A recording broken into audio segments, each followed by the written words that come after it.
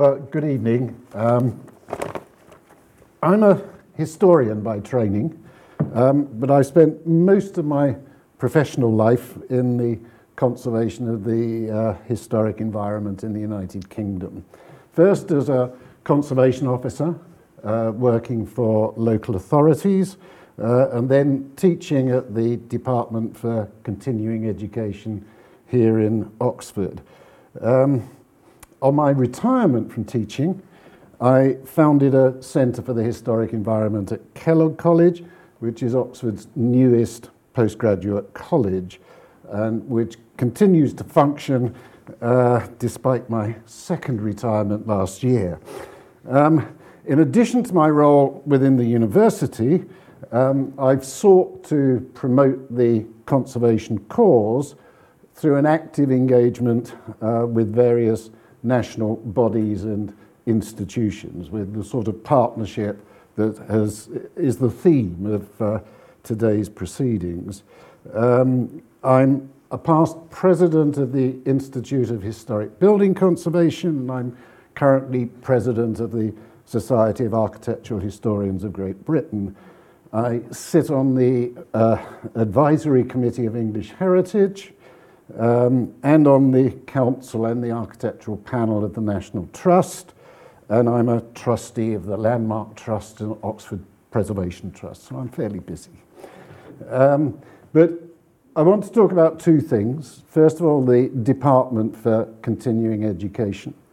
That has a long tradition in this university of making the scholarship and the intellectual riches of Oxford available to a far wider community than the formal members of the university. It does this by means of weekly classes, by day and weekend courses, by professional and CPD courses, and latterly by award-bearing courses such as certificates, diplomas, postgraduate degrees, and it now has a doctoral program. Most of them can be taken on a part-time basis, and so you can be engaged in work as well as study here at Oxford. And increasingly, a number of those courses are delivered online. Amongst the various disciplines in the department, which touch on our cultural heritage, are archaeology, architectural history, art history, garden history, and local and social history. And a significant number of these courses are delivered in partnership with others who are active in the field of cultural heritage. In my own discipline, the department offers a joint master's degree in historic conservation and a postgraduate certificate in architectural history, jointly with the School of Planning at Oxford Brookes University, the other university in the city. And I think that's unique within the university to have this joint collaboration. But we also offer an intensive program of professional training in the historic environment in partnership with English Heritage. I've got a couple of programs with me here if anybody wants to look at them. Just as a taster, next month there are 3 professional courses being run in the department in that program. We also run an annual conference on planning and the historic environment in association with the Institute for Archaeologists and the IHBC, and an annual event on Oxford's cultural heritage with Oxford Preservation Trust.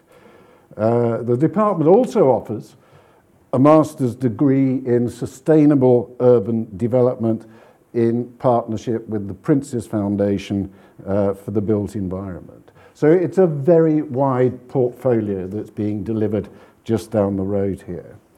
Of course, most of you will know that students reading for a degree in Oxford have to have a college affiliation, and many of the students taking these courses are members of Kellogg College.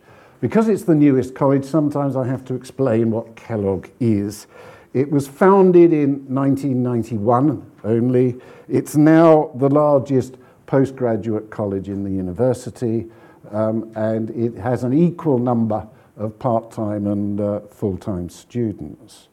The Centre for the Historic Environment at Kellogg was initially set up to provide an opportunity for senior professionals to engage on discrete research projects through secondment by their employers to a visiting fellowship scheme. The idea was that the outcomes would benefit both their employers and the wider historic environment. Unfortunately, due to the economic downturn, this has proved to be only of a limited success. We've had one visiting fellow only, I'm afraid. But through the generosity of various donors, in particular English Heritage, Kellogg has now assembled an enormous specialist library devoted to the historic environment, a library with great potential and something that was lacking in Oxford. It's currently being catalogued and integrated with the university's library system, and once this is complete, it will be available to practitioners and researchers working in the field. As I say, the fellowship scheme is currently in abeyance, but the emphasis of the centre has now shifted to providing support and accommodation for two of the national bodies involved in the protection of the environment, the Historic Towns Forum and the Association for Small Historic Towns and Villages. And the Historic Towns Forum, they've only just moved in. They will be promoting a number of events and workshops in the very near future. ASHTAV, the Association for Small Historic Towns and Villages, who's been a generous benefactor to the centre, is developing an educational game that will engage people within the planning system, and they're all very excited about that. So I think the potential for developing these partnerships is significant.